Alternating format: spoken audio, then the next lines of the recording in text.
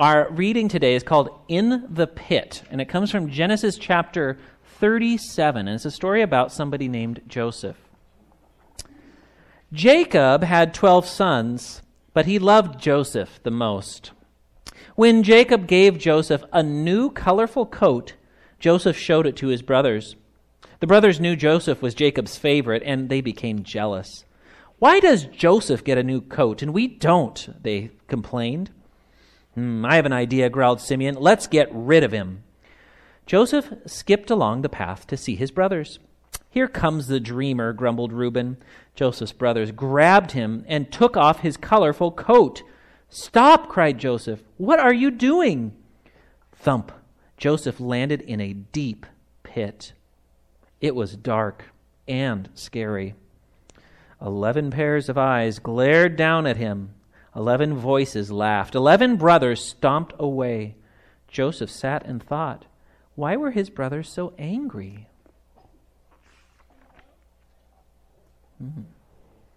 Joseph thought back to the dreams that he had had.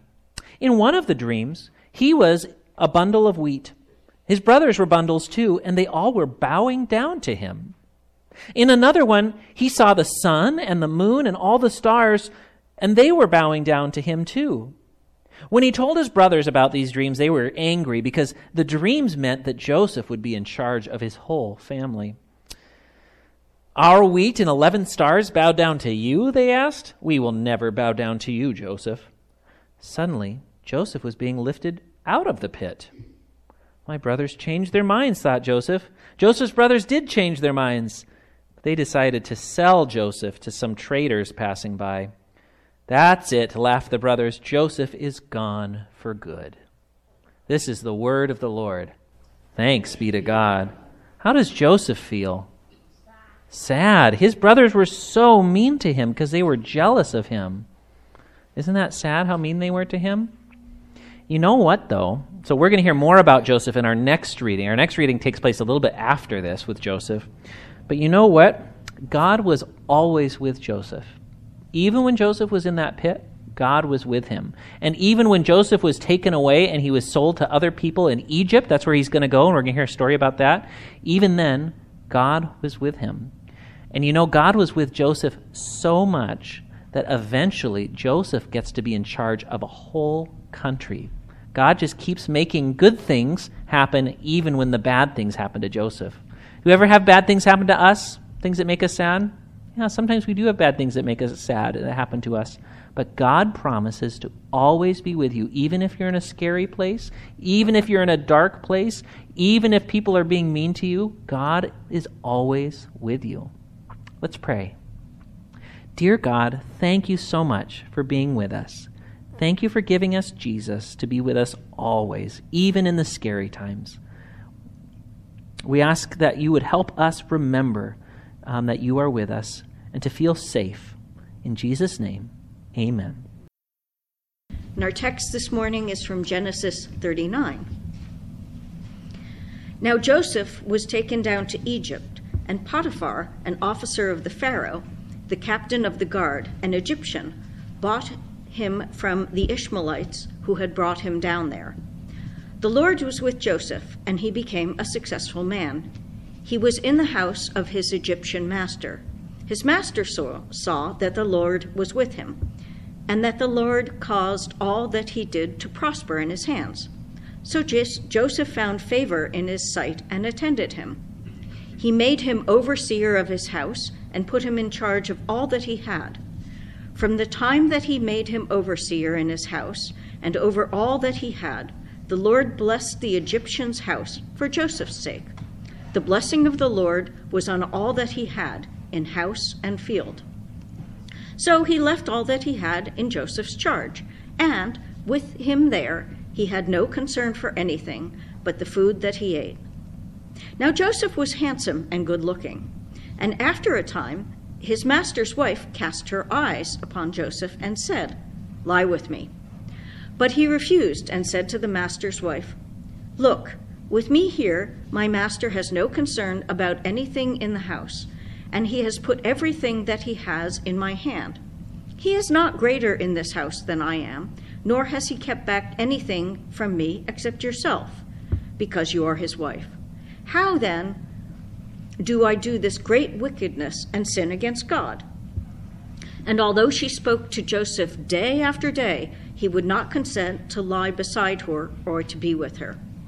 One day, however, when he went to the house to do his work, while no one else was in the house, she caught hold of his garment, saying, "Lie with me." But he left his garment in her hand and fled and ran outside. When she saw that he had left his garment in her hand and had fled outside, she called out to the members of her household and said to them, "See, my husband has brought among us a Hebrew to insult us. He came in to me to lie with me, and I cried out with a loud voice. And when he heard me raise my voice and cry out, he left this garment beside me and fled outside." Then she kept his garment by her until his master came home, and she told him the same story, saying, "The Hebrew servant who you have brought among us came in to insult me, but as soon as I raised my voice and cried out, he left his garment beside me and fled outside." When his master heard the words that his wife spoke to him, saying, "This is the way your servant treated me," he became enraged. And Joseph's master took him and put him into the prison, the place where the king's prisoners were confined. He remained there in prison. But the Lord was with Joseph and showed him steadfast love. He gave him favor in the sight of the chief jailer. The chief jailer committed to Joseph's care all the prisoners who were in prison, and whatever was done there, he was the one who did it. The chief jailer paid no heed to anything that was in Joseph's care, because the Lord was with him, and whatever he did, the Lord made it prosper. The word of the Lord. Well, brothers and sisters, grace to you and peace from God our Father and the Lord Jesus Christ. Amen.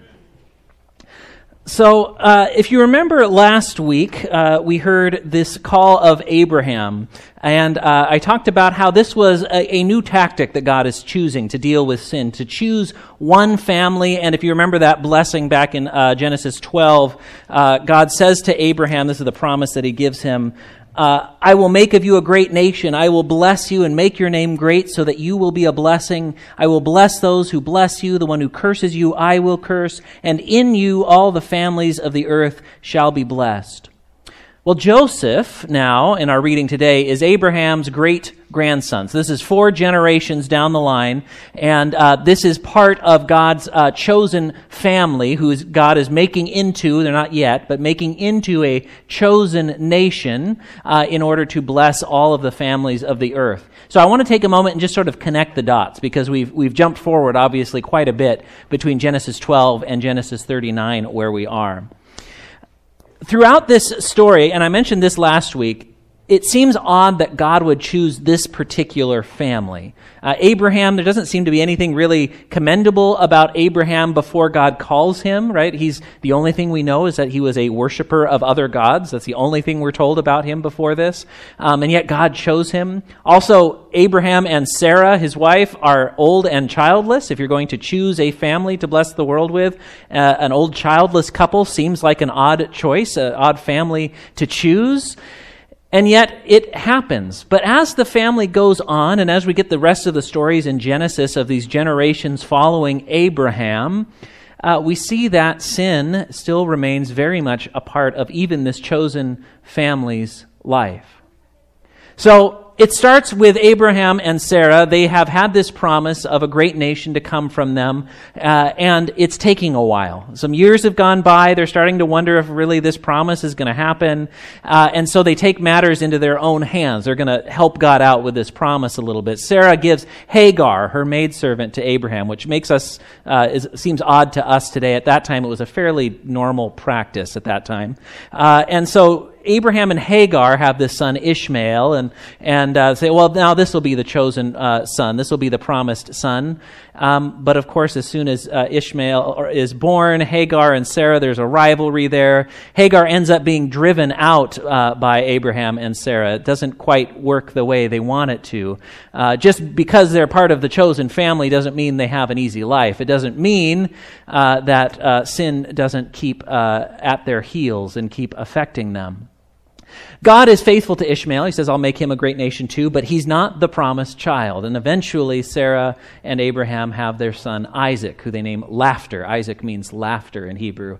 And because of the joy of him coming, and also the fact that when Sarah was given that promise, by this time next year you have a son, she laughed in the hearing of the promise, if you remember that story.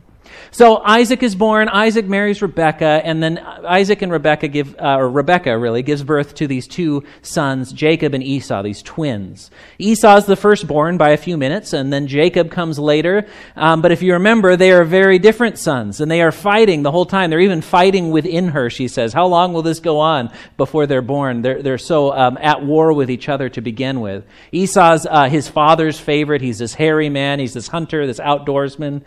Jacob is his mother's favorite. He tends to stay around the house a bit more.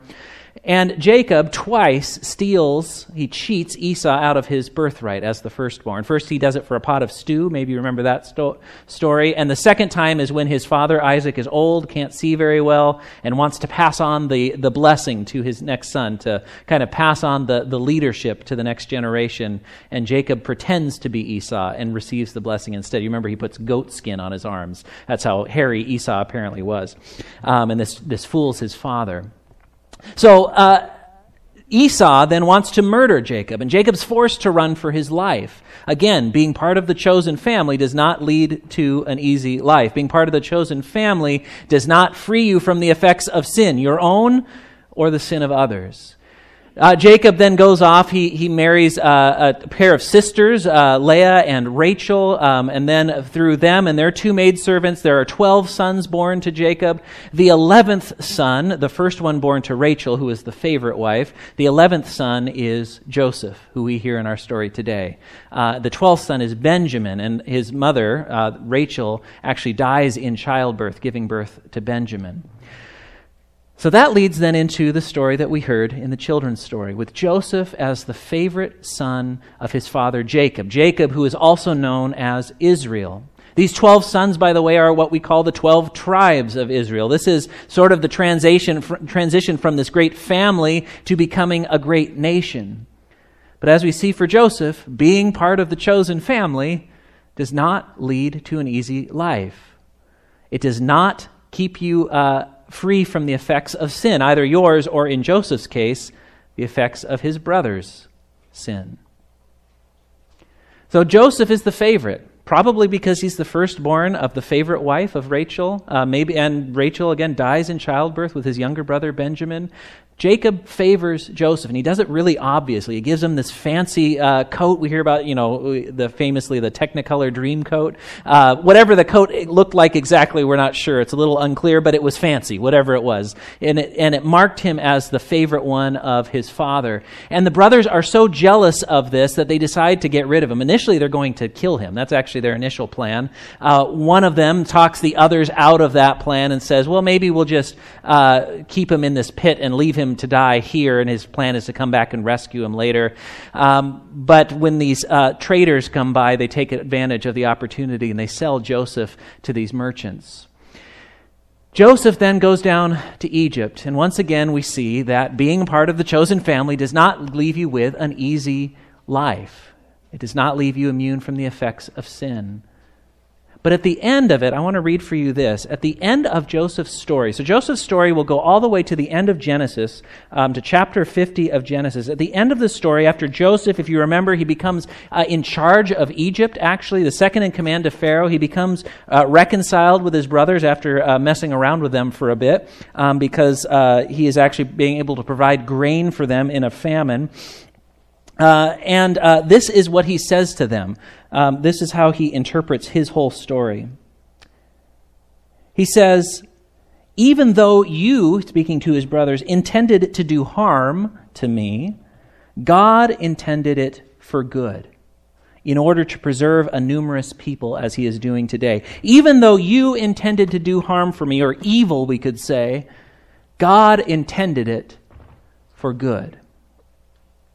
Everything that happens to Joseph follows this pattern of something evil befalling him and God turning it into something that is at least better than it would have been. Maybe it's not fully where he was, but God turning it. Something evil happens to him and God turns it. So the first one is when the brothers take hold of Joseph and they throw him in that pit. But they're convinced not to kill him right then. Then they lift him out of that pit and they sell him to slavers. So this is a little bit of a deliverance, but then they take him down to Egypt, and they sell him into slavery in Egypt. Egypt, this foreign land, which is known even by us for its sort of obsession with death, right? Egyptian culture, they build these pyramids, which are all monuments to the dead. They mummify their dead. All of this sort of obsession with death. That's where Joseph is taken to as a slave. So things are going bad for him, but then God turns it for good, it says. So now if we get back into Genesis 39, back into our reading for today, here's what we find. So Joseph was taken down to Egypt, and Potiphar, an officer of Pharaoh, captain of the guard, buys him. And we read this in verse 2. The Lord was with Joseph, and he was a successful man.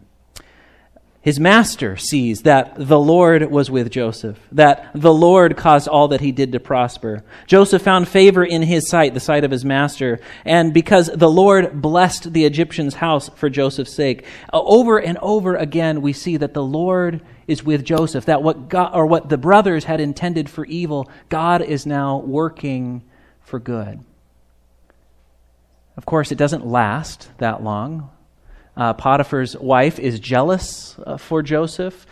She's jealous for him maybe because of his looks is one thing that's mentioned, but also maybe because of his sudden rise to power. He's in charge of everything in the household save for her. It's almost as though he has supplanted her in some way. And so she exerts her power over him, or tries to, but he is able to escape from that.